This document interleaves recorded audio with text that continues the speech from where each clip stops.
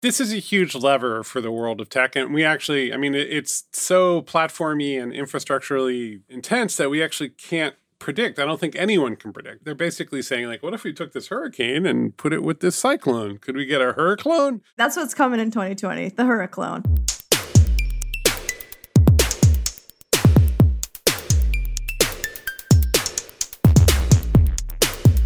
So I want to talk about New Relic.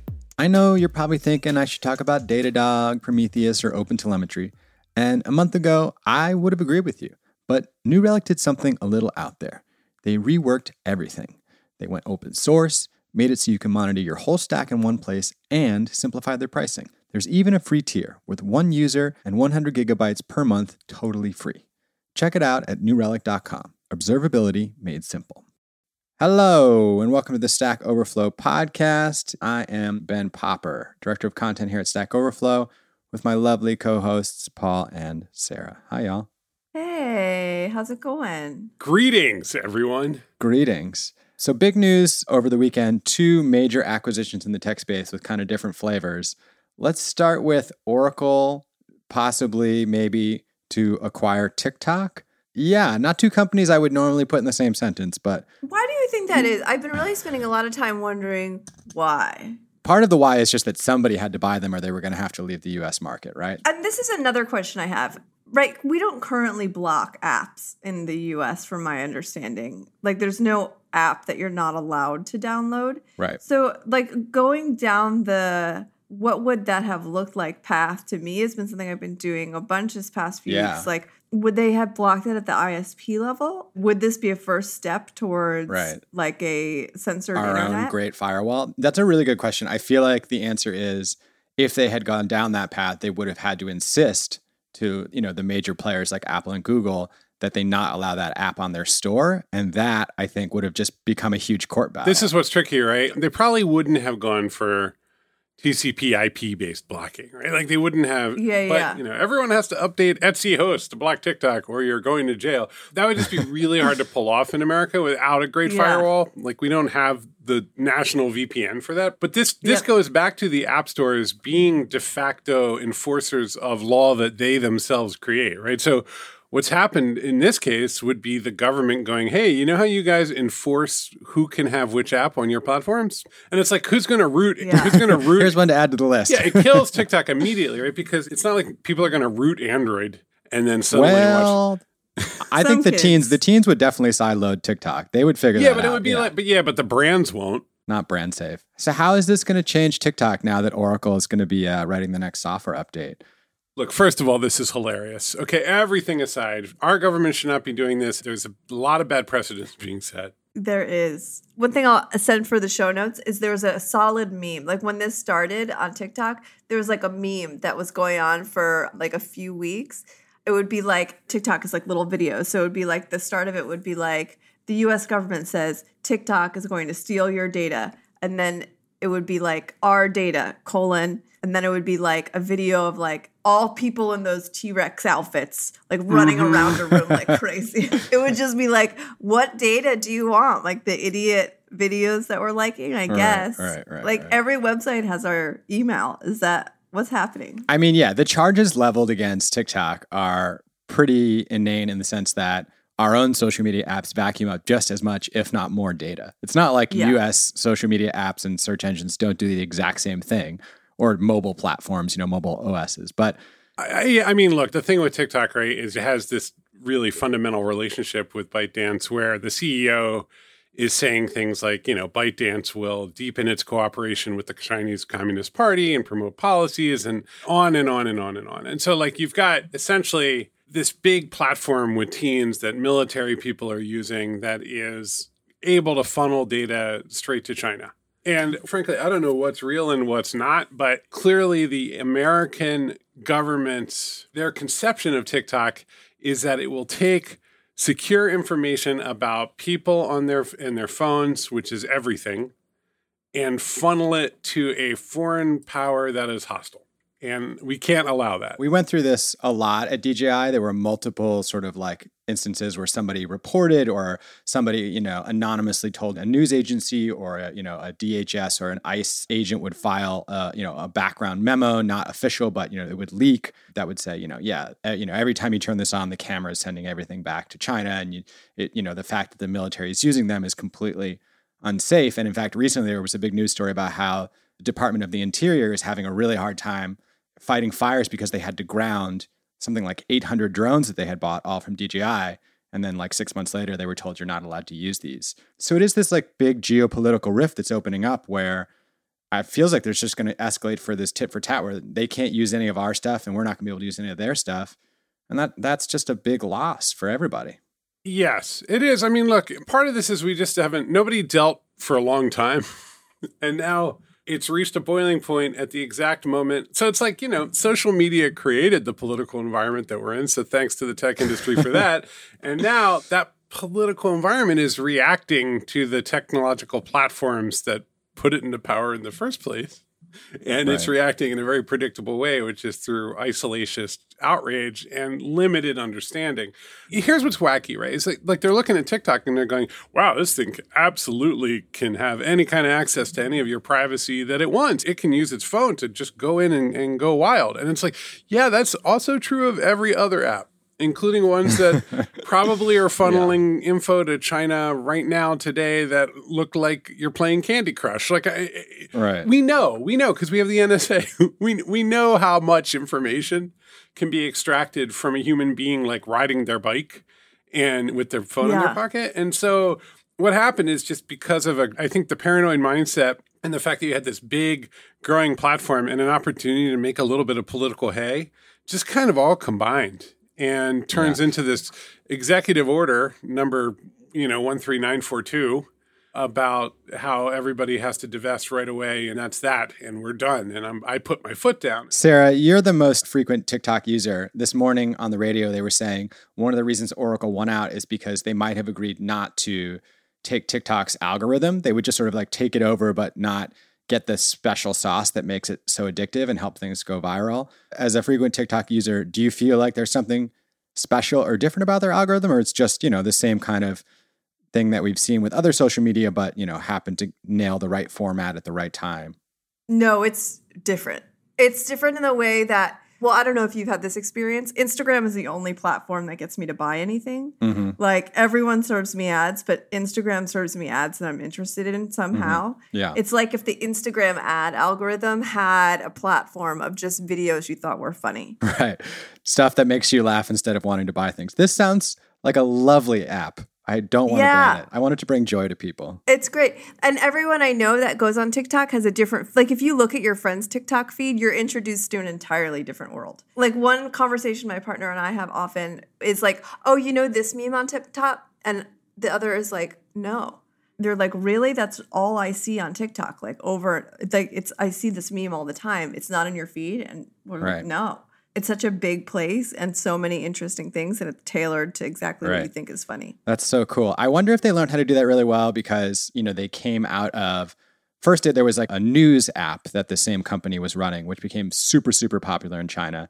And then they made this short form video app, which we know is a good idea, based on Vine and, Instagram stories and stuff like that. Musically. Yeah. But they had like 8 times as many people to test it on. Like if you can run that algorithm on 1.4 billion people instead of 200 million, it just gets better and better. Yeah. There's cultural differences and all kinds of stuff. That's a large test case, no matter what, a couple 100 million. Yeah. They're really smart. TikTok actually did right by its members and content creators, or was at least showing the tiniest possible sign of that, man. And that that's like intolerable to legacy social media. Recently, there's the most viewed video on TikTok. Yesterday, I saw a TikTok breaking down the finances behind it, of like how much this girl made from this video. And it was something like just from the video itself, it was around 17 to 20K. I mean, it's the ultimate way to get loyalty and to get people actually making more and better videos, that is a brilliant idea. All right, Sarah, Paul, give me your best riff. TikTok under Oracle in a year. If you were to Java this whole thing up, what would happen? There's a non-trivial chance they won't screw this up. I mean, most acquisitions are disasters, but what Oracle has is a fantastic hosting platform with really low-cost bandwidth. So they could actually own this and probably help it find enormous operational efficiencies and also sort of like make sure that the platform is, in compliance with all the privacy regulations because, they serve enterprise, right? So like the Oracle hosting platform has a lot of power underneath it. I can't remember who, but they saved millions and millions of dollars for some video hosting platform recently. And so like there is a chance. Sarah, what do you think? What I'm hearing from you is they're not going to have access to the code because if they can't, they're not going to be able to see the algorithm. Then what are they going to be able to see? That was a speculation this morning, and that would be interesting if like ByteDance continued to sort of like build it out and would send it. It'd be like we do with like our on-prem updates. Like every quarter, ByteDance ships Oracle, a hard drive, and like they get to like make sure it's clean or whatever, and then they like run it on the network. And yeah, it's like somehow it's firewalled off from sending data back to China, but ByteDance is still the creator. That would be really, really interesting. That's not how these things work. That's wild and bizarre. How's that going to work? Yeah. Oracle's going to own it. Well, they own the U.S. operations, right? So that looks like, to me, a huge sales team that works with the brands in the U.S. Right. And then Oracle networking in TikToks. servers that are not sending data back to China, like a siloed version where the ads and the data stay only in the U.S. But that's so weird because so ridiculous. It's ridiculous. I think there's this series of apps like I found that are amazing. They're like the Mermaid Mommy apps. They're like Mermaid Mommy goes to the spa and you have this like little mermaid and you like have a little hairbrush and you get to like brush her little hair. I promise you that is sending all my data to China. Oh, totally.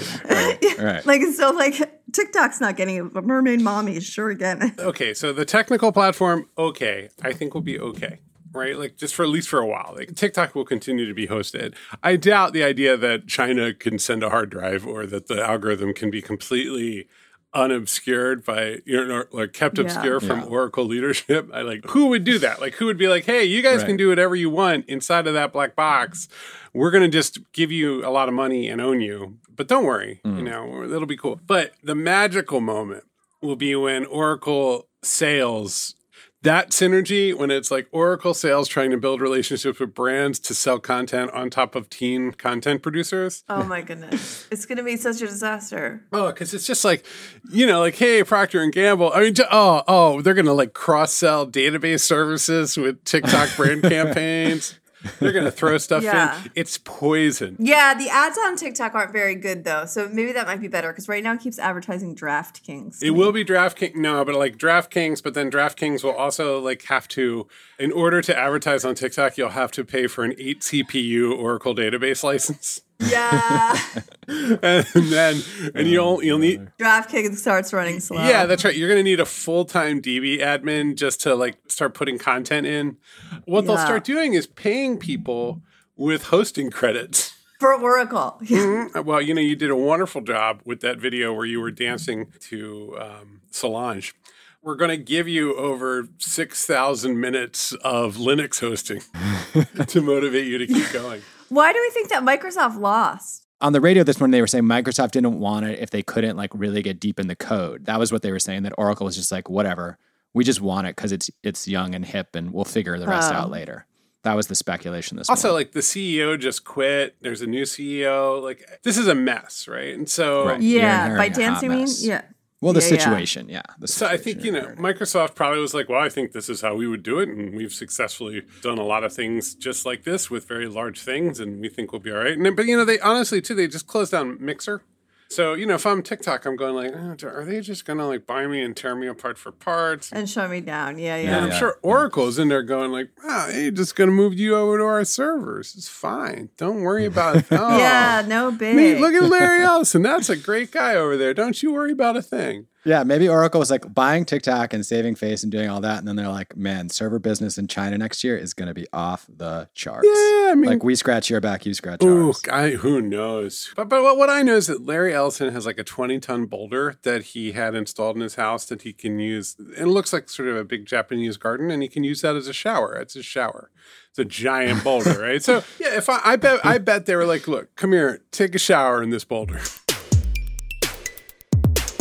All right. So, yeah, the other big acquisition this week isn't on the software side. It's on the hardware side, although I think it is going to have an impact on the way people create software going forward, which is that Nvidia acquired ARM. So walk me through this a little bit. I mean, ARM is kind of a storied brand that goes back quite a long ways, whereas Nvidia has been around for a while, but only exploded recently when GPUs became incredibly popular for sort of machine learning applications. So what does this mean for if you're a software developer listening to this podcast? I think it's really interesting. I think the name that we see a lot that we really don't understand what's going on, or myself, is SoftBank. I think there's been so much that we've seen in the past year that SoftBank has done or hasn't done or sold or acquired or boosted up. So I think NVIDIA, apparently SoftBank bought an ARM in 2016, which I wasn't aware of. Were you both aware of? Yeah, I was, but it wasn't something I was thinking about very often. It was just like daily. SoftBank ran around with like just an unbelievable fire hose of other people's money and bought everything. And one of the things they bought was ARM, which was kind of amazing. It's like, all right, wow, that's a hell of a thing to buy. It's interesting. In 2016, the discussion around SoftBank was that they were going to use the ARM deal to bolster its Internet of Things plans. And that's a term that you hear so much less in 2020 than you did in 2016. Yeah, for sure. Well, it's kind of a horseless carriage term, right? Like we're just, it's just going to be small chips kind of everywhere. Like, your smart garbage disposal. And what we've learned is instead of wanting an intelligent sensor network that in your garbage disposal, we just don't want to deal. Yeah. We just want it to be done. Yeah. We don't want people, like pranking us through our baby monitors. Like a lot of times, the more stuff you connect to the network, like the more chance of something really bad happening. Yeah, Internet of Things too. Like it's true. Like you can't get anything out through your home router. Like everything's just a mess, right? So it's hard to get people super motivated. Anyway, regardless, it's a little less exciting now than it used to be. Nvidia is like one of the best executors in platform, in terms of chips and technology platforms ever. It was a world that really anybody else should have owned who already existed, and they came around in the late 90s and just obliterated. They just did amazingly well, and they're a tough company. They're really tough, and they are. I mean, and then if you look at their stock price, which I do to relax, even though I don't own any Nvidia stock. But it's this moment where it's like, wow, good company. And then around 2017, I think, but like when ML just hits and it's just whoosh, we're going to need a lot of these bad boys. And, like the market created a need for their product that you could have hinted at, but like just nobody assumed that this would be an essential piece of technology for building the modern AI and ML powered pattern recognition driven giant data set internet. Oh, that's so interesting. Because when I hear NVIDIA, all I think of is video cards. No, that was it. That's the interesting little twist is they were making video cards and it was all about video games and 3D graphics. And then it turned out that the kind of stuff they were making to do that was actually the best for that sort of paralyzing, machine learning, deep learning, teraflops kind of stuff. And that's when it took off like crazy. And they're so powerful. I mean, if you're over the age of like 25, like the amount of processing you can get in a modern big NVIDIA card is just fantastic. And so, they found all these new deep infrastructural uses for it that are outside of graphics. So now it's got a lot of cash, right? Like it's suddenly worth a lot. And it's an ambitious firm. And boy, they're doubling down. They're going like, all right, you know what? If we buy ARM, and I think it's like 12 million cash and the rest is stock, or 12 million. Millions. What a funny idea. An M, what a joke. No, it's what a noob. 12 billion cash and the rest is like stock and so on, but it adds up to 40 billion. Holy Shazbot. So now you have all the IP that drives everything but Intel. You've got access, and now you can start to funnel your IP to every single. And I mean, we're thinking like, what about Apple? Apple uses ARM, but everybody else does too. Well, another thing that came up was that Apple has increasingly been moving over into their own chips. And so that was one reason why maybe ARM's future was a little uncertain and they wanted to cozy up to somebody big, was that Apple has like continually been moving away and that would be losing, a major customer. Well, I think Apple at some point would kind of fork away from ARM and be like, we'll do our own. Like they're one of the very few. ARM creates blueprints for chips essentially. And so it's the best chip architects in the world Apple can also have the best chip architects in the world, like Intel and so on. So they have a choice. But your average company that wants to make consumer electronics and then get them built somewhere in a giant, like there's a really short list of giant firms that could do this, like Samsung and so on and so forth. And then everybody else is really dependent on somebody else coming in with their chips that they can use to make their clock radios or whatever. And that is where ARM is really good. So NVIDIA's like just kind of got itself now. It's kind of everywhere but the desktop. And even there, it's on the desktop, right? Like, because there are ARM chips that, are going to run Windows and that run. Mm-hmm. So it just got itself into every single pie in computing and became a major global player at like an order of magnitude more impact with this secondary enabling technology of super powerful AI/ML enabled and 3D card GPUs. So it's just, whoa, what just happened? And it's also all confusing because it's chips and nothing, unless you live chips, they just make no sense. Yeah. All right. You're just kind of like, okay, these are the same. Yeah. That makes sense. Sarah, you were saying the other day that when you want to interview someone who's really good at machine learning, you ask them, what is machine learning? And they tell you it doesn't exist. Like what this really is like statistics and Bayesian models and teraflops on an NVIDIA at like a scale, that was heretofore impossible. But do you know anything about sort of like GPU processing? I mean, GPU programming or machine learning that you think would be relevant here? Like, does this change, like Paul was saying, the way we do things if suddenly these same kinds of chips are inside of, the clock radio and not just the mega computer? Yeah, no. So machine learning is a ship that I have not jumped on. As far as GPU programming, like I've done a lot of that on small chips. And so I know a level, the things that are possible and the things that are not possible. Mm-hmm. It is wild to me to think that you could fit a machine learning algorithm on a lot of the things that we consider smart devices because they are not large and machine learning algorithms are. Yeah. But I think, it's not something I've dug into too much. Paul, what about you? It's hard. I'm a weekend programmer now, and I'm used to going and if I'm doing Python, I'm typing pip install, and if I'm doing JavaScript, I'm typing npm install, and it's just sort of like you get to machine learning, and they're like, absolutely, here's some libraries. You can use them in your ecosystem, whatever. You just have to write your own kernel, and it's spelled with a different letter, and you're going to figure it out. And you're like, wait, what? And it's just, it's this really light wrapper around relatively low-level stuff is where we're at. Mm-hmm. Like there is no hello world. There's like 8 billion H's appearing on the screen at once. That's what you're working towards. Very few problems that people have decompose into massively parallelizable 8-bit operations in the limited structure of the GPU.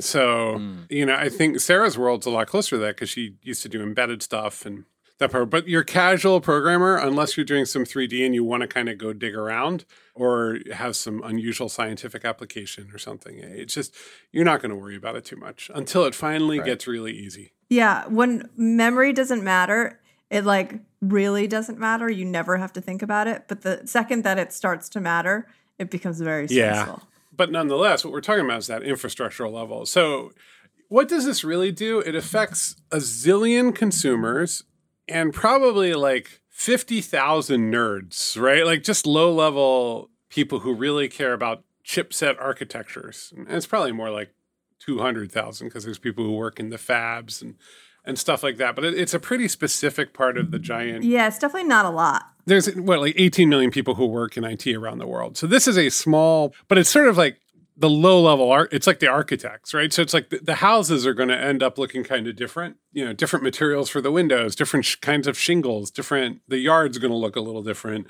And we're all going to be living in that world, but we won't know exactly why. Part of it will be because NVIDIA bought ARM.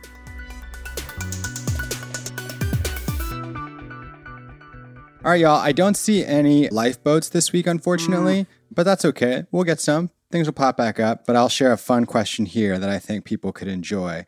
It says, what are good mathematical models for spider webs from our math overflow? Sometimes I see a spider webs in very complex surrounding, like in the middle of twigs. I keep thinking, if you understand the spider web, you understand the space around it.